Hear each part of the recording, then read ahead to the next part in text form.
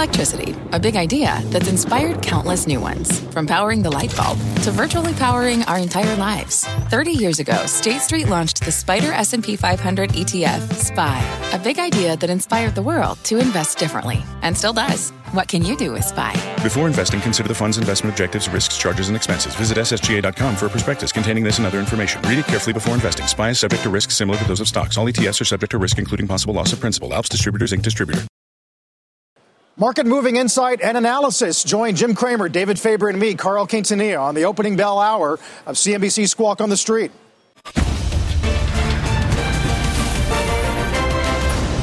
Good Thursday morning. Welcome to Squawk on the Street. I'm Carl Quintanilla with Jim Cramer, David Faber, coming to you live from separate locations. We're coming off the first close above 3K since March, and futures indicate more tailwinds for the bulls. Despite jobless claims, 10 weeks in a row now of 2 million plus, Q1 GDP down 5, oil relatively steady as the reopening trade, Jim, really getting reflected today in some of these comments out of retailers like Burlington, A&F, Dollar Tree, and Dollar General. Yeah, so if you take a look at the Dollar General, the numbers are just extraordinary.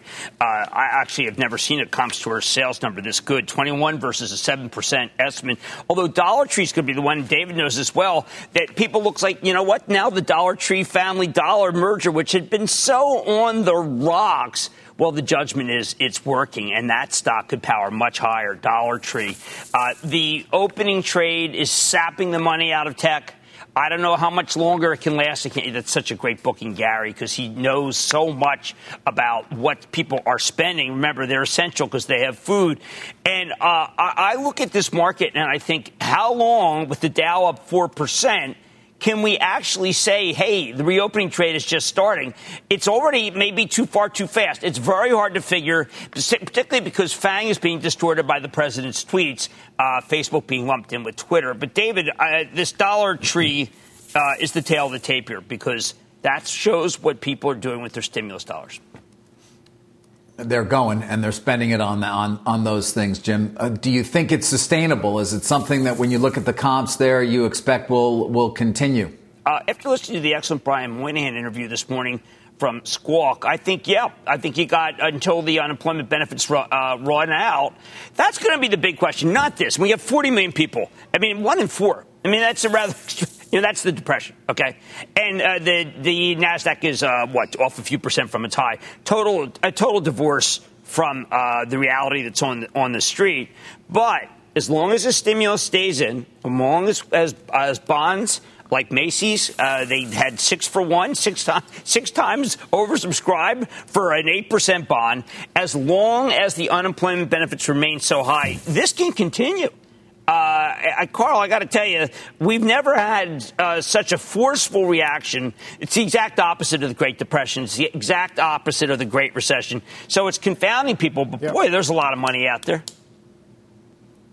You're not kidding. I think, was it Jamie Dimon this week had said FIC might be up 50% year on year. I think we're going to crack $1 trillion in IG new issuance for the year now. So, Jim, is your playbook, are you going to wait for corporate debt to tell you that it's time for equities to take a breather? Well, I'm with a barbell trade, which is that you can do a lot of opening trade, but you got to start thinking about, if you're really going to take recession off the table with 40 million unemployed, I think that shows a lack of foresight. But speaking of lack of foresight, we did have a couple of very big hedge fund managers come on and really talk about the doomsday. And the doomsday playbook hasn't played out. We never retraced back to the March low. One of the things that's really incredible is small cap. How are they doing so well? Small cap represents America, I thought, and I thought America was in tatters. So I think that I'm afraid to go all in on this reopen trade since it's already had a pretty big run.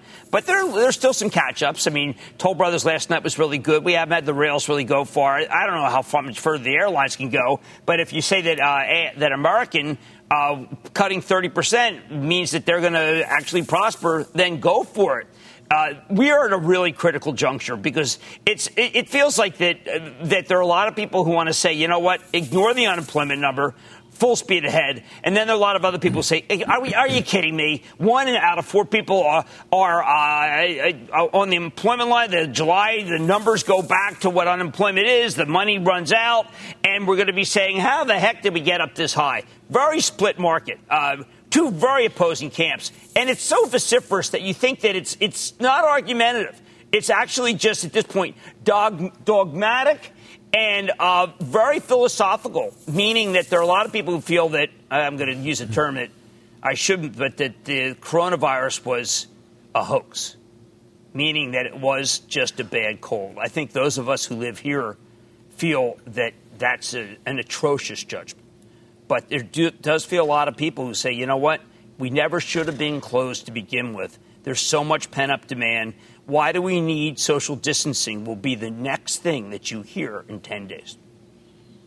Right. And then the question will be whether we get a significant recurrence fairly soon or a big second wave in the fall, Jim. You've pointed to the pandemic of 1918, of course, or whether we don't, in which case those who question the response may have even more ammunition in terms of supporting their contentions. That said, of course, there is also the fact that we came into this without perhaps enough of a plan in general to sort of try to understand exactly what it was we were dealing with and set out exactly what we were going to try to achieve. It's been kind of always evolving, difficult, of course, given how little we still seem to know about the virus itself. But, Jim, if I could come back to the markets for a moment. You know, you're sort of painting this picture that we've been hearing about lately, which is the economy and the stock market are just not the same thing. Right. Now, having done this as a financial journalist for 33 years, I mean, I've sort of generally drawn conclusions about the market from the economy or vice versa. Should I no longer be doing that if I'm an investor? You can't. You can't do it. The big companies are too big. They are when Jerome Powell allowed anyone to raise money, it kept afloat a lot of companies that I think you and I both know would have gone under. We don't need to list them, but they're palpable. And it left small companies to do terribly. Now, you have to think at a certain point, the people who work at the small companies, after PPP the paycheck protection runs out, or the employment insurance, which is often higher than the PPP runs out, that this all could be a chimerical, that we could be on total quicksand. But, David, if you look at the boarded up stores that we see in many towns, they're the little guy, and you have to think that the little guy, that those people can't go out. But so they're going to Dollar General. They're not going to Macy's. Right. But you have these conversations. I know you do during the course of the day, because I find myself sort of whipsawed. I mean, we look at the markets. We talk about the Fed support. We talk about the success of so many of the big cap companies in terms of this environment. But then you have, during the course of the day, Gary Philbin, by the way, will be joining us, of course, CEO of Dollar Tree, a bit later in the program. But then, Jim, you talk to people through the day who are telling you, well, I got layoffs planned. I'm still concerned about what's coming. I still don't know about demand. I'm still going to cut CapEx. I still am worried about my marketing spend. You know, all those things. And then you come in every morning and the S&P's up another 1%. Well, okay. Well, look, okay, Carl, to bring it back to mainstream, there is a note today on Royal Caribbean. Okay, so what do we know about the cruise lines? Epicenter of the pandemic. Japan, about half of the people who got sick were from a cruise line. Okay, and I'll mention it's Carnival. I think Carnival's a wonderful company. I think Royal Caribbean is an amazing. Norwegian's my absolute favorite. Now, these companies, they've all been able to raise money. They all have bookings that are well ahead of where they were, where we would expect them in 2021. And and these are not people who ride. The cruise ships are made up of people who are working at the small and medium-sized business. So I think that the great quandary we feel is who's booking and how is it possible? And how about we take Brian Moynihan's notion of maybe we're just a richer country, or that we have many more people who are doing well or were doing well and actually saved And I think it's the saving quotient that we don't think of. People think of America as reckless spenders. Obviously, everyone seems to have learned something from 2008, 2009. The Fed learned, people learned to save. They are spendthrifts when we want them to be spendthrifts. The kids are living on the mattress at home. Now they're starting to think about $80,000 college, whether that's worth it. We are a country that reminds me of what happened after the Great Depression with our parents or grandparents, where every penny was saved. We're not putting enough credence in what was in the bank account of people before this and how it's lasting for them. Plus, remember, no one's spending on anything because there was no place to go. The Treasury spending and the Fed spending, they're spending, Jim, $24 trillion national debt on our way to who knows where. And balance sheet of the Fed is going to be, $8 trillion at the end of the year? What are you going to do? Look, that's where the spending's coming from. But when you go back to the Great Depression, we studied Great Depression in school. And what did we learn? The Fed tightened in 1937. And that's why the only reason the Depression ended was because of World War II. We look back and we think, how stupid could they have been? Well, now, I can't say how stupid they've been. This is what I've been railing against 1937 forever. You got to go take that course where the Fed said, hey, we're safe. Well, I think that Jerome Powell, when this is over, he's not going to be known as the guy who created Weimar Republic and wheelbarrow dollars. I think he's going to be the guy who saved us from a level of deflation that would have been very much like what happened in Germany and another area that you don't want to talk about. Right. Yeah. Even amid more discussion today, guys, that the Fed is having actually to not spend. The amount of money they've actually spent is maybe lower than you might have expected. The jawboning was just incredibly effective. The other big story today, guys, we're going to wait for this executive order to come out of the White House. We've gotten reports about a draft, but obviously targeting social media companies, trying to prod regulators to rethink the law that protects them from being sued or being held liable for their content. Sorkin did talk to Mark Zuckerberg about that, about small business and a lot of other things. Some of that ran this morning on Squawk. Our policies are grounded in trying to give people as much a voice as possible while saying, if you're going to harm people in specific ways, or if you're going to do something that's going to cause violence, or if you're saying that something is a cure to a disease that has been proven to be a cure, but it's not, and that could lead people to either not seek another treatment or do something that could be harmful, we'll take that down no matter who says that. We had a case recently where the Brazilian president was saying that that hydroxychloroquine was proven by scientists to be safe, and we had to make the difficult decision of taking that down, even though we want to provide as much voices as possible. So there are lines, and we will enforce them, but I think in general you want to give as wide of a voice as possible, and I think you want to have a special deference to political speech. Jack Dorsey last night tweeting, fact check, there is someone ultimately accountable for our actions as a company, and that's me.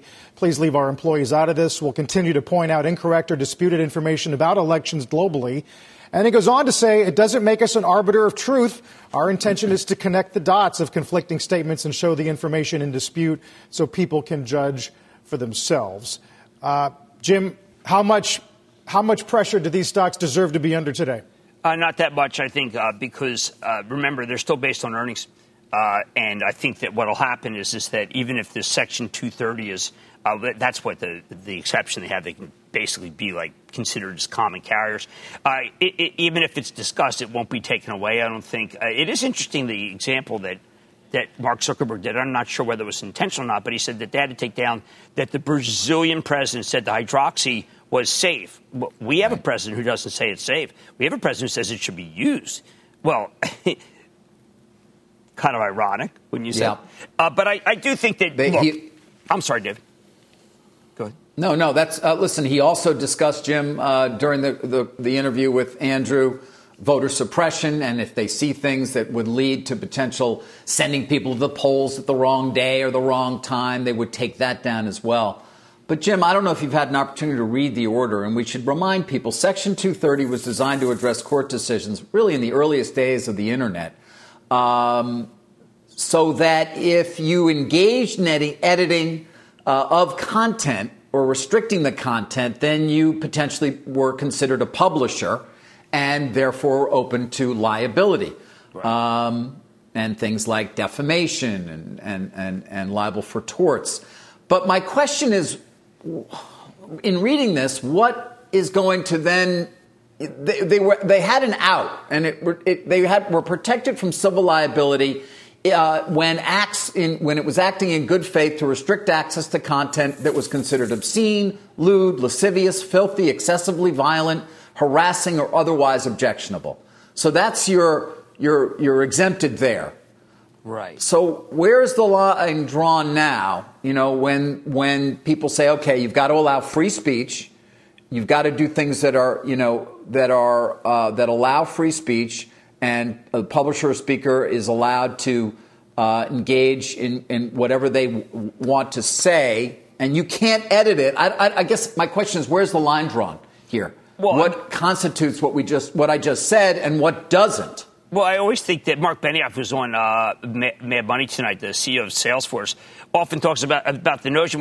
Look, let's say the New York Times were to take just print things that were untrue.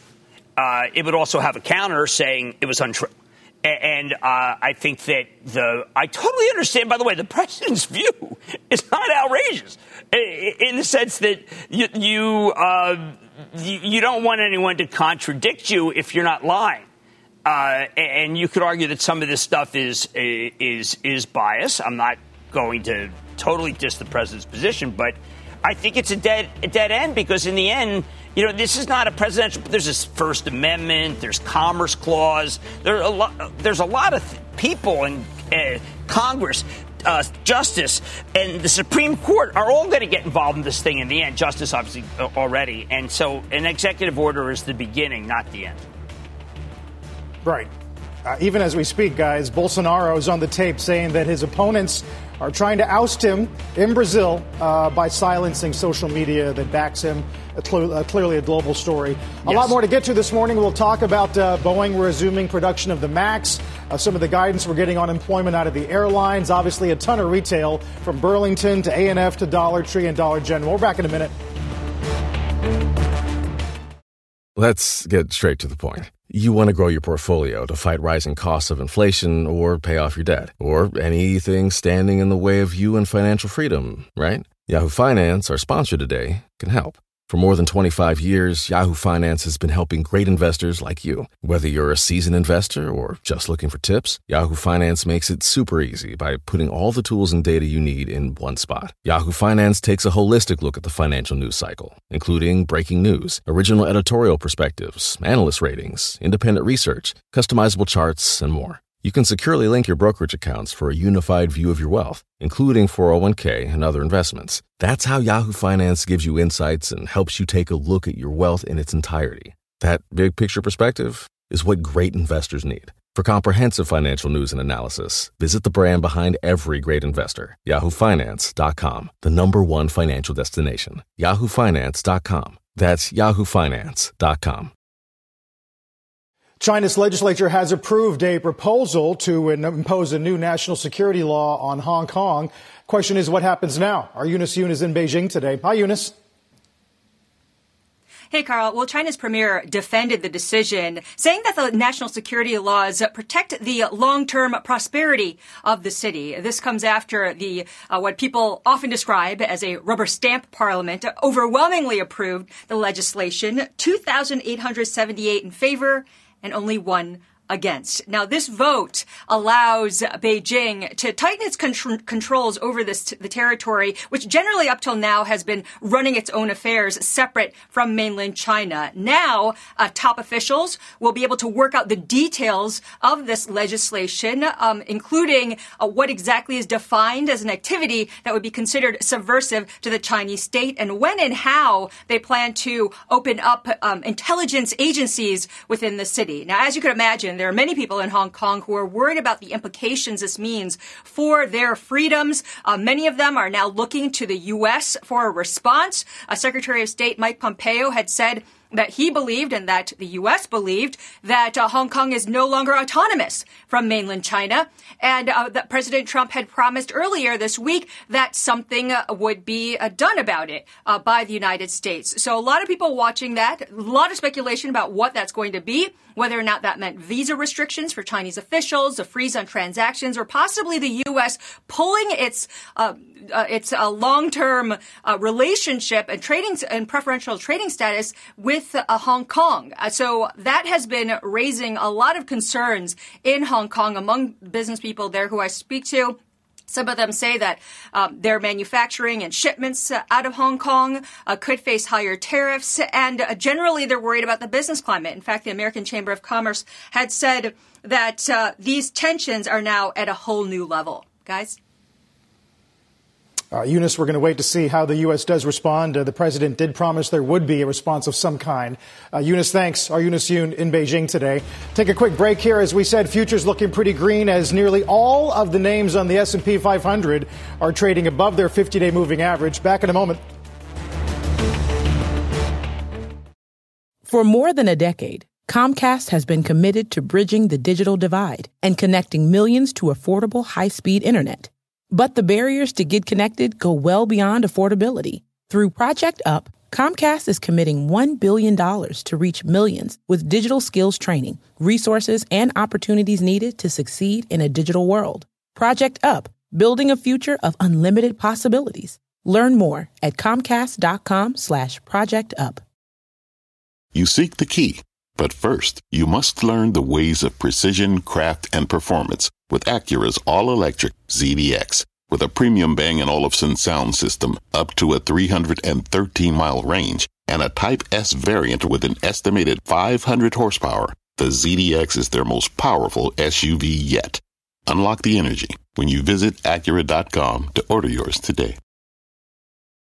The data this morning, not so good. Jobless claims another 2 million. GDP down 5, one of the worst numbers on record. Durables down 17. But as we've seen, that tends not to get in the market's way. Look, Dow looks to open up 240 in just a few moments.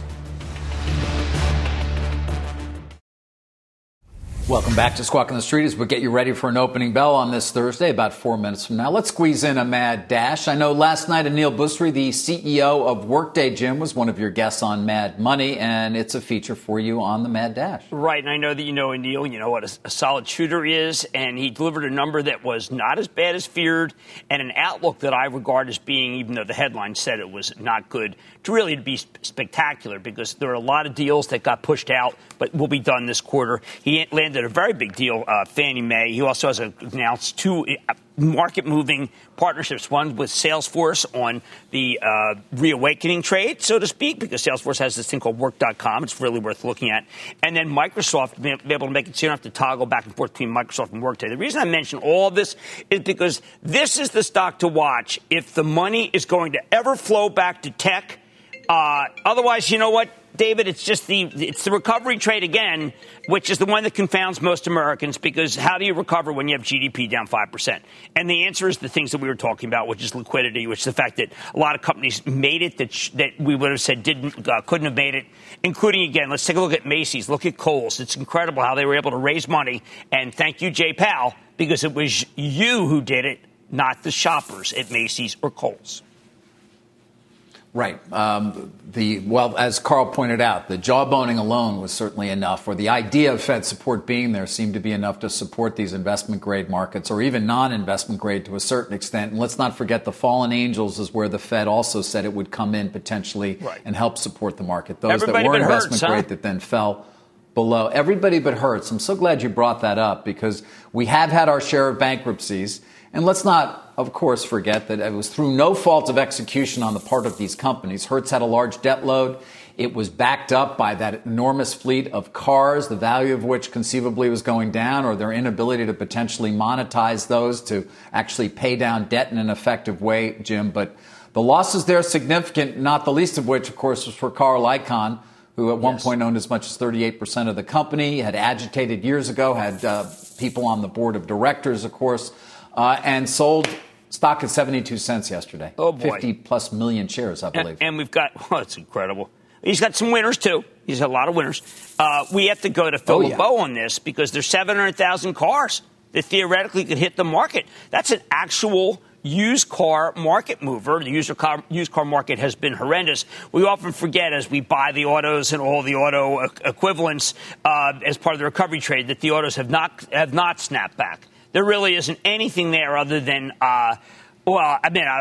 maybe Magna because they saved money as a parts company. So the auto part of the trade has been not great, as we know from NXP yesterday during that interview that you brought to us, where they have too much auto. So we really have to watch it here. Watch this workday. It's going to be the tail of the tape, even more than Micron, which yesterday pre-announced a much better than expected quarter.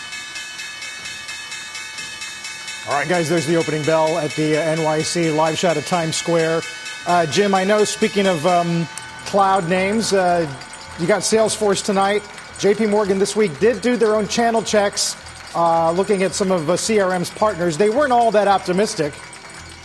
No, look, I'm betting that Mark Benioff, he has a particular plan for companies who want to reopen and reopen in a correct way. And I think if he directs, if we see numbers for that are good, that's going to win over a lot of new customers that he did not have before. A lot of people still feast on Oracle. There was a subtext from Aneel Bhusri about feasting from Oracle. I think that the people going to the cloud, companies going to the cloud, it's still early. I know it seemed like everyone's on the cloud. I don't want to bet against Mark. This initiative, this Work.com initiative, is quite impressive. It's the best way to try to figure out what to do for your employees. It's almost as if the government should have just figured out what Mark did. Or maybe Mark is the government in this case because it's been so unruly.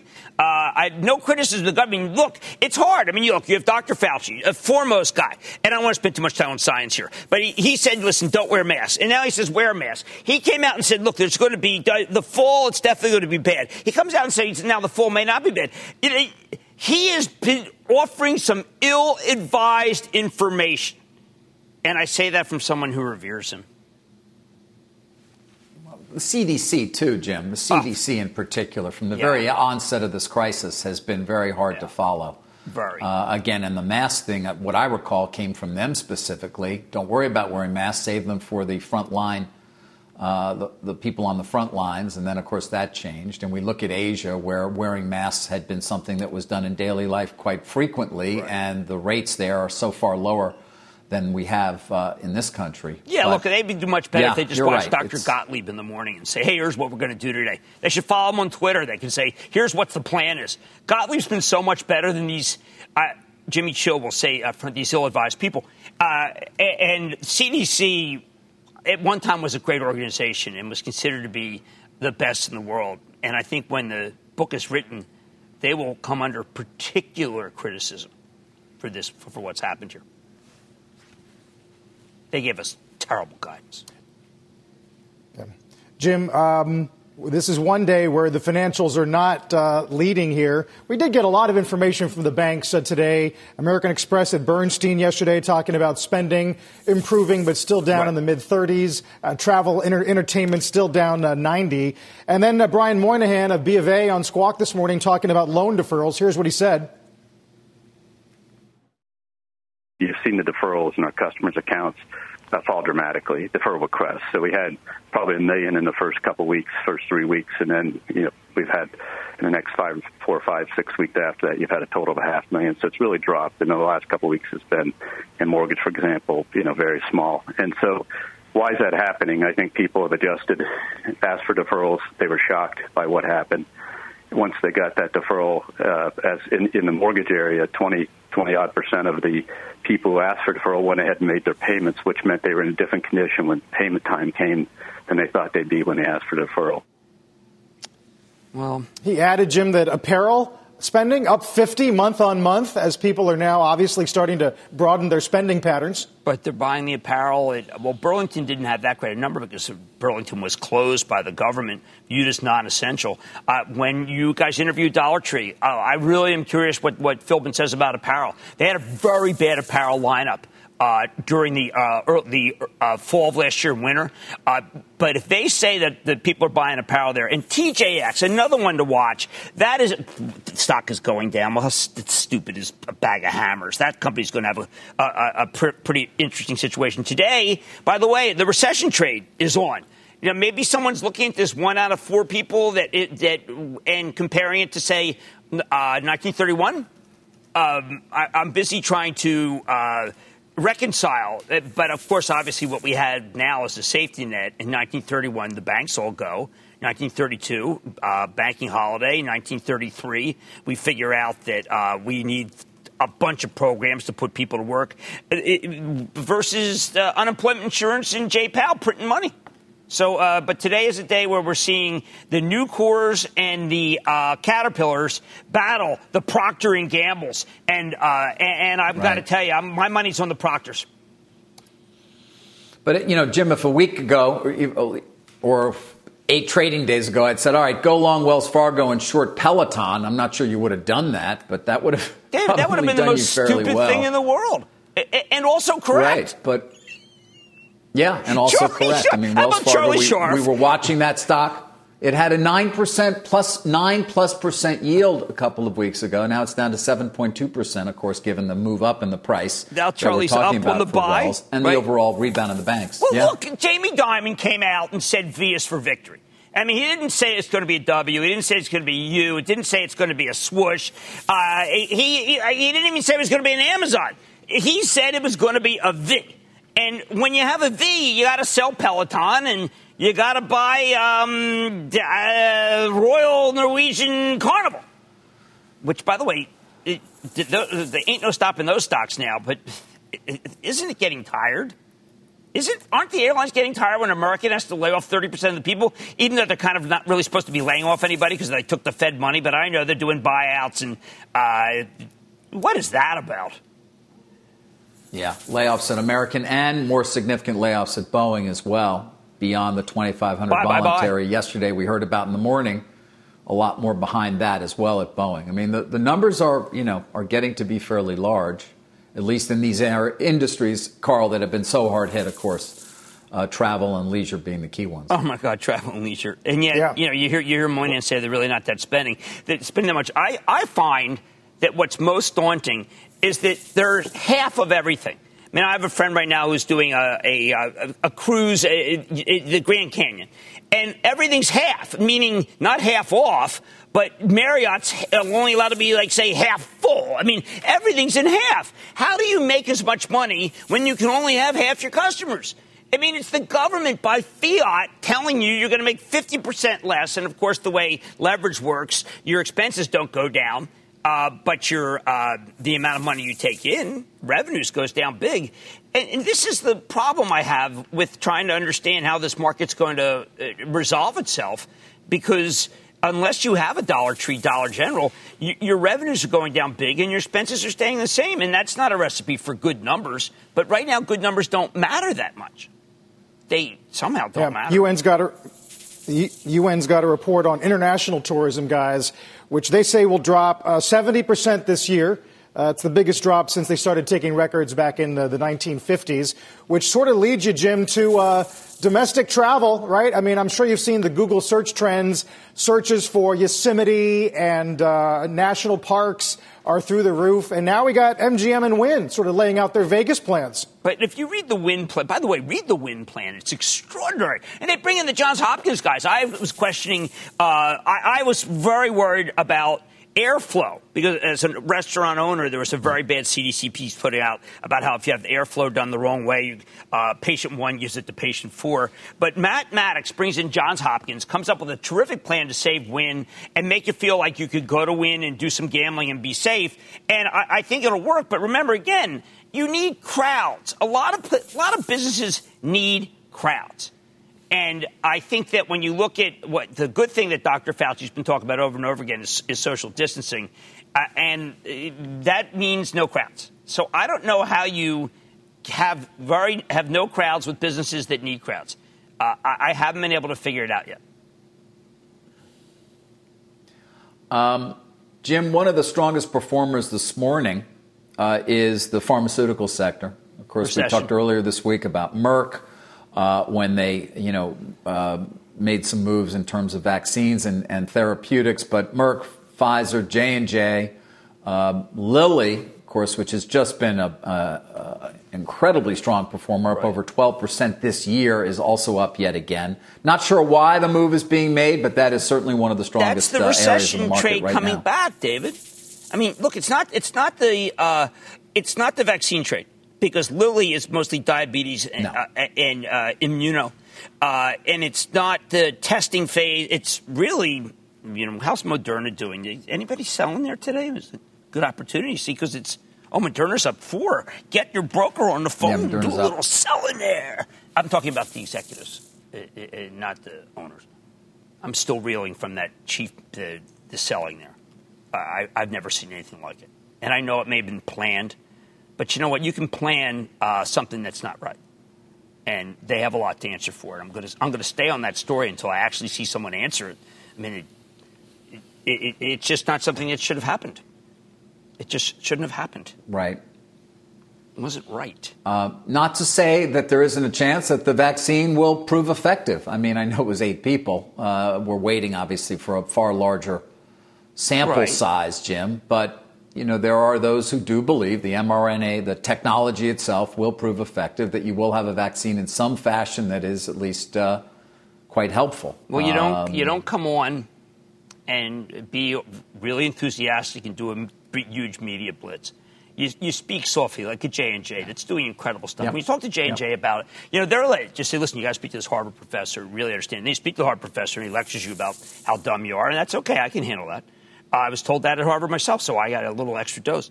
But I do feel that the stocks that are going up in the drug group are the ones that just say, listen, we're going to have a recession. Enough with the reopening trade, because in the end, it's too far too fast. And I think it is too far too fast. By the way, Pfizer is quietly in the lead, I understand, with the vaccine. And Glaxo offering some good stuff. I know. Themis, which we heard about earlier in the week with Merck guys, the CEO this morning said a couple things. One, no geographic preferential treatment in terms of vaccine distribution. Clinical trials would begin soon in France and Belgium and then move on to the U.S., but Merck's up 2%. Jim, I want to turn you quickly to housing, because Toll did report, and you asked whether it's a counter-urban trade, because we thought about Toll in many ways in the last few years as an urban trade. Right, I know, because Toll did all these fantastic projects. We see them in New York. They ring New York City, and of course they're in Brooklyn and Hoboken. I'll tell you, Toll was up $2. Now, the call's going on. It was up $2 last night, and all on one figure. And the figure was up 13% in May. And that's really rather extraordinary. People feel that the rates are working, low rates, but this counter-urban trade is really fear of virus. And as long as there's fear of virus, there will be people who say, you know what, I'm done with urban. I don't know how long that lasts. For about as long as people don't fly. I mean, I think that what does matter is that the rates are so low, people feel this is a once-in-a-lifetime opportunity, because a lot of housing is depressed. There's some real buys out there. And also, on Doug Yearley, who's a fantastic CEO, he does point out there's not a lot of inventory, but what is there of inventory is actually down a little bit. I don't know. I think that housing, the May number is extraordinary. I didn't expect it to be up that big. A lot of people shopping for houses. Pent-up demand is what we keep hearing. No kidding. What, mortgage apps up 6 straight weeks? Incredible. We talk about high-frequency data, V-shapes in high-frequency data, but, everyone points to mortgage apps, purchase apps, more than anything else right now. Yeah, look, it's strong in keeping with what Brian Moynihan said, in keeping with the rally in Wells, which is mortgage-centric. Wells taking a little bit of a breather here. Still yields 7.4, David.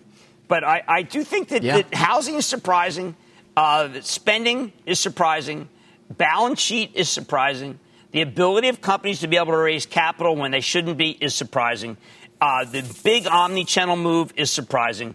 And that's what's made it so that the hedge funds who made these horrendous bets against this market just have to be reeling. They just have to be reeling.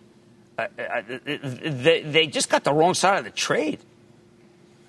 Well, a lot of them, Jim, took risk off, but I don't know that a lot of them were actually short. A handful were, certainly. We've heard from some people who are quite negatives around the very bottom of the market. But, I think what you may see more is underperformance as opposed to actual significant declines.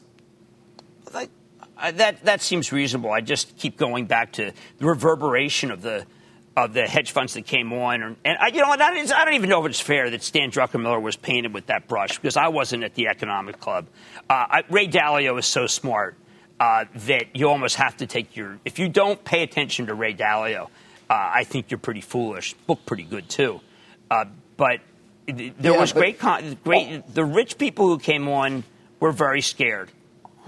How about that for the correct generalization? Yeah, but they may still be, and they may have reason to be. I mean, all right, so we've had this incredible move from the bottom. We've talked about it. We've talked about the divergence between the real economy and the stock market and so many other things. Here it is. The S&P, Jim, is 3,042. It's incredible. I mean, it's a number that I think many people might not have anticipated we would see again for quite some time, even 6 weeks ago. But is this a number indicative of where the market is that you tell people come in now, the water's safe? Well, you just had a vicious rotation. You could come into workday as of now, still even up 12 because the stock is down 50 points from its high. And Anil Bushri basically laid out a long-term course. But let's talk about Disney for a second. And I don't want to talk about the actual firm that downgraded because that's kind of insignificant. But if you look at Disney, and Carl, this is something I really need your help on. Let's say you're opening a slow opening of parts of Disney. That has taken the stock from 90 to 120. Now, is that a slow opening where we have take your temperature? That's the biggest ruse of all, right? Taking temperature. What does that mean? The people who give you the disease are the people who have no temperature, but they take temperature. You need blood test. I'm laughing because Jim's referring to a downgrade out of Imperial today. We don't talk about them very much, but they go to underweight. And, Jim, they say it's up 20% in a few weeks because of Disney Springs, which we admittedly can say is immaterial to the income statement. But their argument is that you want to trade it, not own it, which I think goes counter to your more secular views. No, I mean, look, Disney's going to be open someday. Look, let's not forget, a lot of stocks are going up because they survived. And if the virus it didn't come back, and remember, a lot of states open, there were a lot of naysayers, then, survival, we get to a bridge with the unemployment, and then the economy really does open, and some of these companies are deserving of where they're selling. So, I mean, I get that. I get that. I think it makes sense. And now that Dr. Fauci, who, again, I mean, he is still the expert, Dr. Fauci said it may not be bad this fall. Well, let's just get to the fall, and a lot of people can do okay. Yeah. Let's hope we don't become Brazil, which is increasingly a topic of discussion, too. Let's check in with Rick Santelli, who brought us all the data this morning. Not much of it good. Hey, Rick.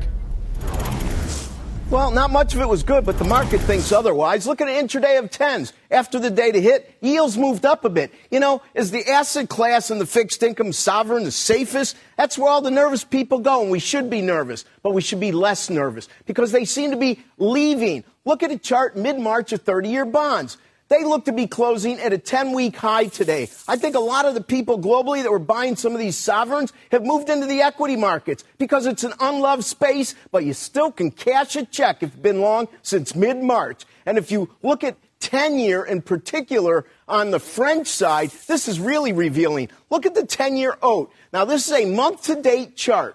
There's been 2 sessions all of May so far that have closed above zero. And by above zero, one was 0.004 and one was 0.002. We want to watch because they're going to be throwing $2 trillion into the system. My guess is, much like many global markets, the equity markets are going to take off and rates are going to start to move up a bit. Hint, hint, they cash your checks even if it doesn't make economic sense. And finally, the euro versus the dollar now closing at a 2-month high, which means the dollar index is closing at a 2-month low. Carl, Jim, David, back to you. All right, Rick, we'll see in a little bit. So S&P 3039 is off the initial bounce, but we are still hanging in above the 200-day moving average, which at this stage is about 3,001. We're back in a moment.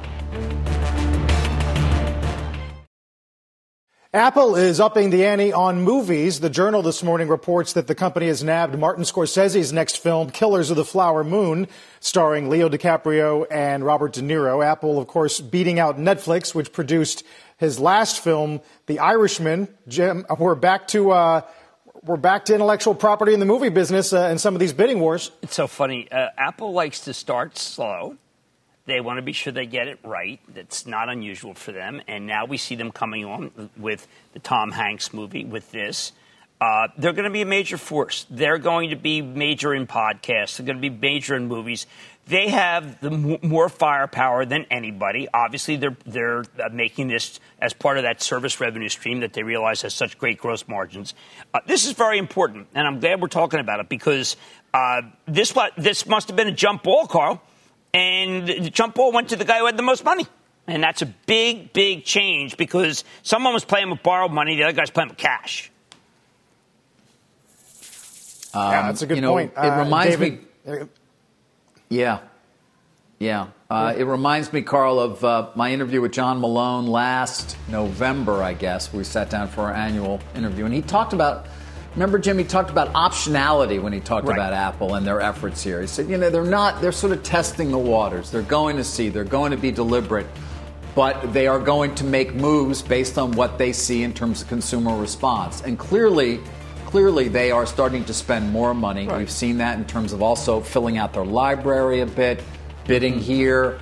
And then this will, of course, once again raise that question that everybody loves to ask. Will they actually look to make an acquisition of some kind in this area? Seminal I still interview. say that likelihood seems small, but it is interesting to note what Apple's doing here. Yeah. We'll watch the Dow here, guys. Boeing is in the lead, along with a few of the pharma names, Merck, Pfizer, J&J, UNH as well, and Procter. So a mix of defense and Boeing stuck right in there. Back in a moment. S&P is being led this morning by Dollar Tree, up almost 19% for the week to date. We're going to talk to Gary Philbin later on this morning about their comp number of 7. We were looking for only 4.4 when Squawk on the Street continues in a few moments.